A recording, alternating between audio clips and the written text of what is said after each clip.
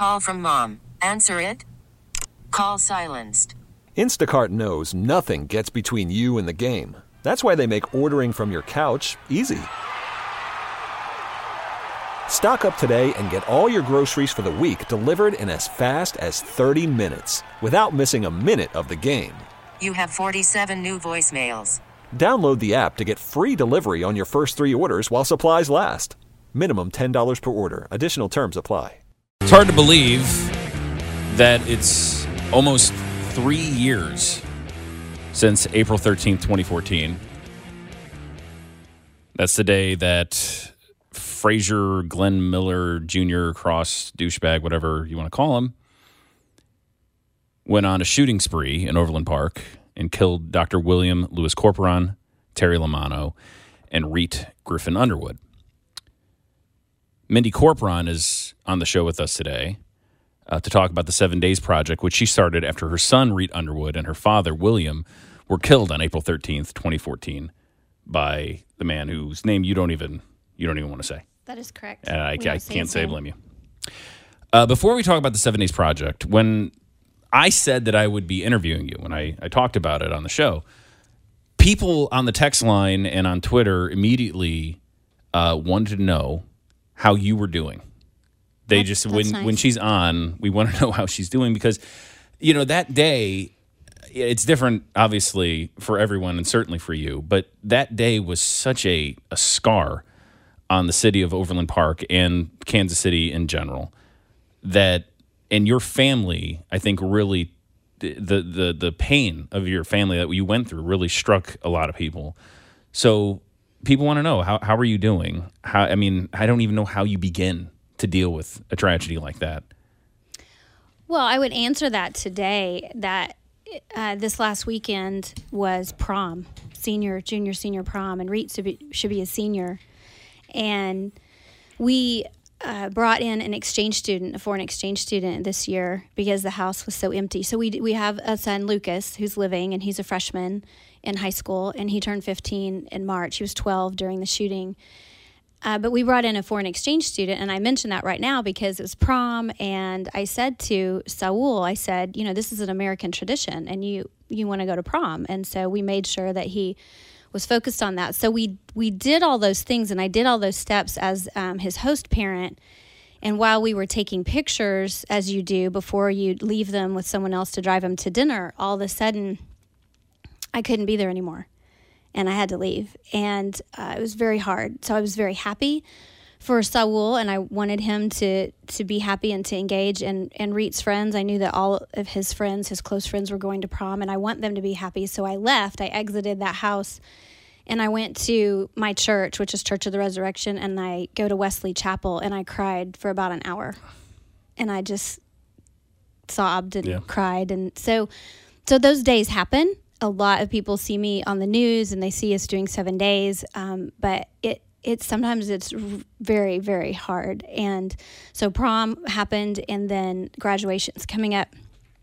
And so the month of April will be fun and busy because of 7 days, and then May will come in very strong, and graduation's on Mother's Day. So I thought to myself, well, at least I'll get both of them completed in one fell swoop. Right. I won't just get it over with. I'll just get it all over with. So, we'll go to graduation for Saul and for all the kids that we know and that we've known since Reet was into kindergarten. But it's really hard. It's very hard. My heart just breaks open on those days in particular. And then sometimes there are other times that it does. So, but we are surviving. I would say we're surviving, and we are moving onward. And we spend a lot of time focusing on Lucas. And he probably would say we spend too much time focusing on him. And that's why we got a foreign exchange student, because we needed to be parenting, another child too, and sharing our love with someone else too. Well, it's so important when something like this, and I have nothing to compare it to in my own personal life. I hope you don't ever. I mean, I've never had anybody taken from me like you have. I've had people very close to me die. My brother died of a brain aneurysm when I was 19 and he was 23. And every year on his birthday and then on the day he died, my family gets together and does something, because you have to do something. Mm-hmm. You have to keep yourself busy. Otherwise, you just go insane with the grief. It'll crush you. So that's I'm assuming, why you started 7 days. So there are a lot of different reasons why we started 7 days. I don't know how long you want me to talk, but You can talk for as long as you want. Well, I was just going to give you kind of the short version, but I found my father dead in the parking lot. I was there before the ambulance and before the police, and so I came upon my dad, and I didn't see Reet immediately, but I came upon them. And when I speak publicly, I talk about this, and it took me a full year to be able to put it into words and to feel brave enough to say this out loud to a group of people. But now it's what I talk about publicly, is that I was running to my dad from the car, and I knew that he was either seriously injured or had died, but I didn't understand how. I just saw his body lying next to the truck, and he was not moving or making any attempt to get up. And as I was running toward him, I was screaming, what happened, but no one was there. There were no people. I saw no one else at the time. And when I got about 2 feet from his body, I was physically stopped, but I wasn't stopped by a person. I was just stopped. And I wanted so badly to go to him, but I couldn't go any further.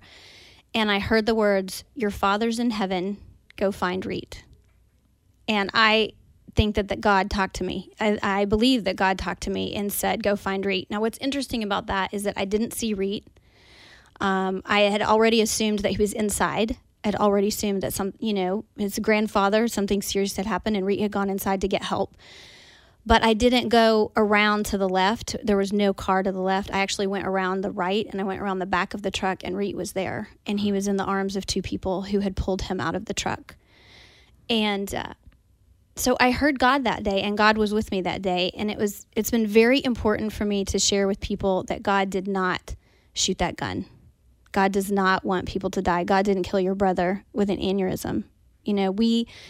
We have free will, we have medical problems, we have health problems, etc. But God does not do things to hurt us. And he was there immediately holding me and held me all that day. And I went to the vigil that night because I wanted to make sure and tell any kids that were there. I heard it was a youth vigil, so I went to a student vigil. So I went for the purpose of telling them, you're going to wake up tomorrow and the sun's going to come up, and we're all going to be angry that the sun came up. But I know the sun's going to come up, and I know that life is going to go on, and this is going to suck. And at the time when I said that, I had absolutely no idea how bad it was going to be. Yeah. It's, where do you find any kind of a comfort after something like this? Just for anybody who is maybe dealing with a similar, though there are very few similar tragedies, but anybody who's grieving, who is about to lose somebody or has just lost somebody, is there any advice you can give to somebody who is going through this process or just starting it? Well, Jonathan, what helped me immediately is I pushed myself into grief, and I didn't know that that's what I was doing until a pastor had dinner or lunch with me, and he said, "I see that you were pushing yourself into grief." So he gave it a language. He gave it a definition. I didn't know to call it that. We got cards out the wazoo. We got thousands and thousands of cards, which was great. And I forced myself every morning to read 14 cards. Reet was 14 years old, and I read 14 cards every morning, and I sobbed every morning. And I remember my husband, Lynn, saying to someone on the phone, "Well, that's Mindy crying. She makes herself read these cards every day." And I would laugh through it too. But there were cards from people all over, but the cards that were so precious to me and still are, and I saved every single card, are the cards from parents telling me how Reet had touched their child, and that their child came home and told them a story or that story, and then they shared that story with me. So I pushed myself into grief. I went to the school. I emptied the locker. I went with Lynn and I emptied the locker. I went to the school for the drama event. I went to the school for the choir event, and I cried through the entire thing. I looked like a shambles at the end of it. And all the kids came out, his age, the freshmen at the time, came out crying too, and they all hugged me. And, I write letters to parents who lose children in any fashion. I've been writing letters to them since Reet was killed, and I let them know that they need to cry.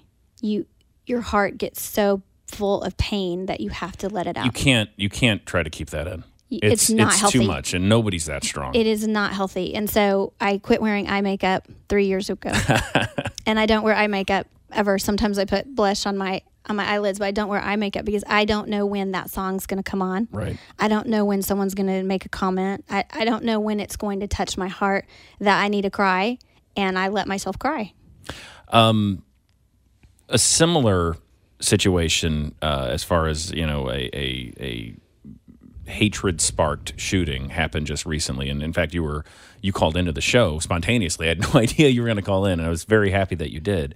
When Adam Purinton killed Srinivas Kuchibhotla and wounded Alok Madasani and Ian Grillo in Olathe at the beginning of last month, and you wrote a special editorial in the Casey Star about going to the vigil, where you said there were not enough white faces in the crowd.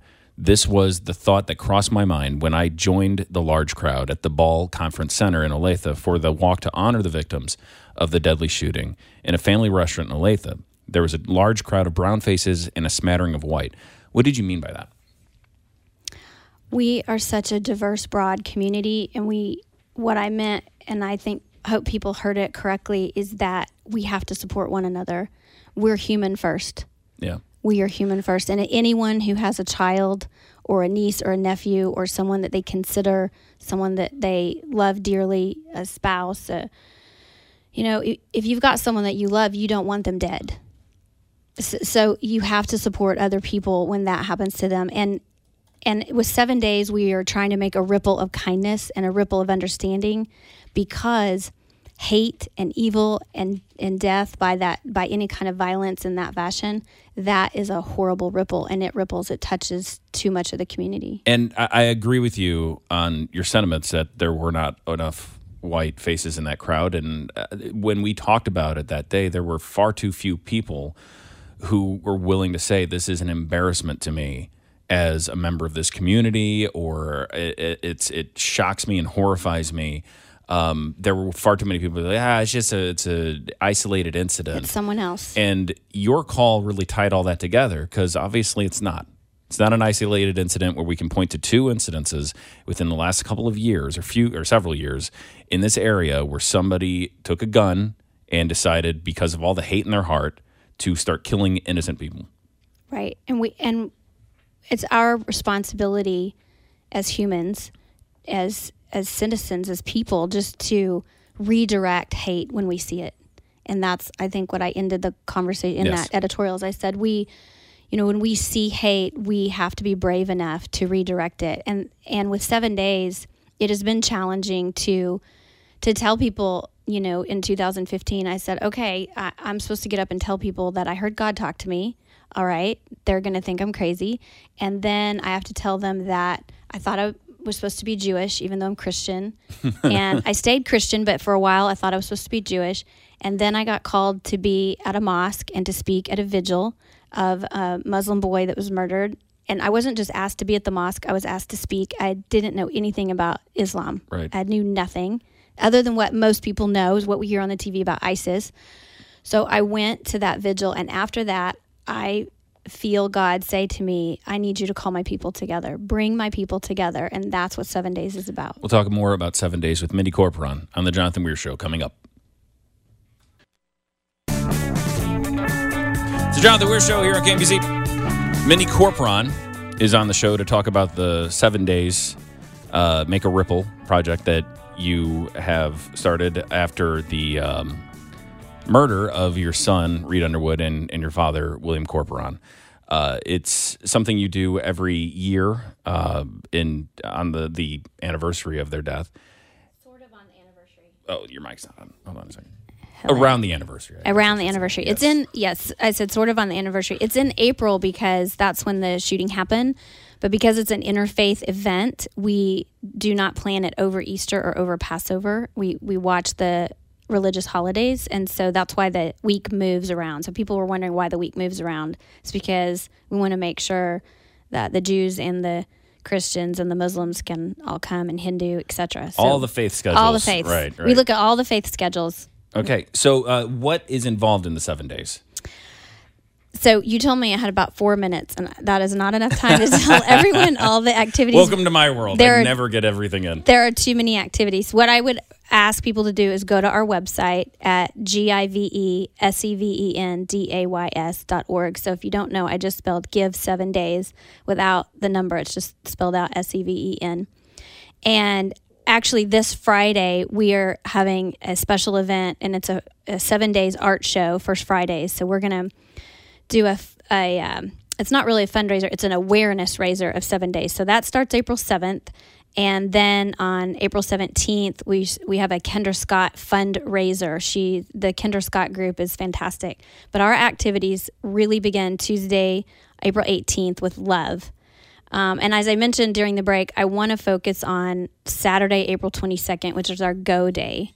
And the reason I want to focus on that is because it's become much more meaningful in our family and with some close friends, the anxiety and depression that teens are feeling now.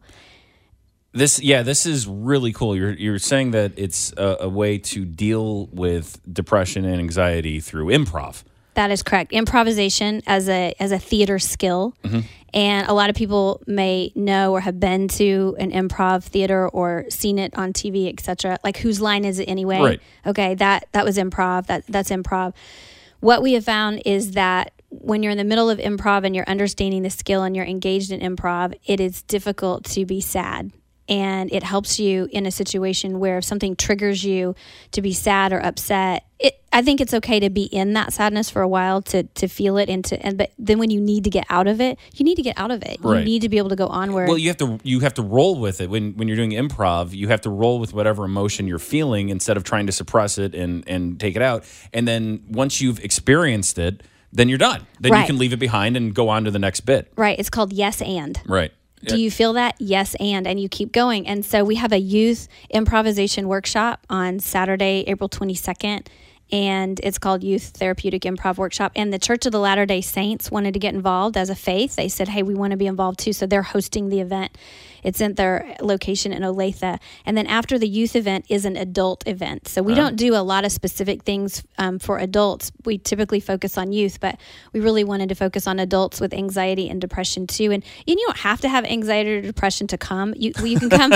You can come because you just love improv. I'm totally fine. Yeah, I have no problems, but I like improv. You can come just to be engaged. There are professional improvisation actors and therapists coming. It'll be a group of about 5 adults leading the activities. There's only room for 80 kids, and then there's only room for 80 adults. Mm-hmm. They won't be in a mixed group. Okay. Well, we were talking during the break how important humor is to dealing with grief, because the example I used was Patton Oswalt, who lost his wife just under a year ago. Right. She died in her sleep, and he said the best therapy for him was getting back out. He's a stand-up comedian, getting back out on stage and doing stand-up and just talking about it with an audience. And he's got a stand-up special on Netflix that's coming up pretty soon.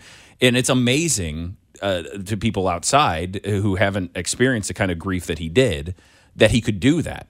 But for people who have gone through something similar, they're like, well, of course that's what you would do. Right. And he has the skill set to get on stage and do that. And I don't. Not everyone does. So you asked in that first segment other things that I have done. I would say I like to write. So I'm writing a book, and I have journaled. And so if someone likes to plant flowers, then they probably have a magnificent garden. I mean, you need to do what makes you feel good. You know, for a long time, I ate strawberry rhubarb pie once a week because Reet loves strawberry rhubarb pie. And then after I gained about 8 pounds, I decided I need to not eat pie every week. I drink sweet tea. I mean, do things that remind you of your loved one and do things that help you heal. And we're hoping that improvisation is another opportunity, is just another skill that people might want to use to help them get through grief and anxiety. Mindy Corporon, thank you so much for joining us. To find out more about 7 Days, go to Give 7 Days. That's 7 spelled out, GIVESEVEN days.org. Give7days.org. Find out more there. So great having you on the show. Really Thank you appreciate so much. it. Odyssey celebrates Mother's Day, brought to you by T-Mobile. You can count on T-Mobile to help you stay connected on America's largest 5G network.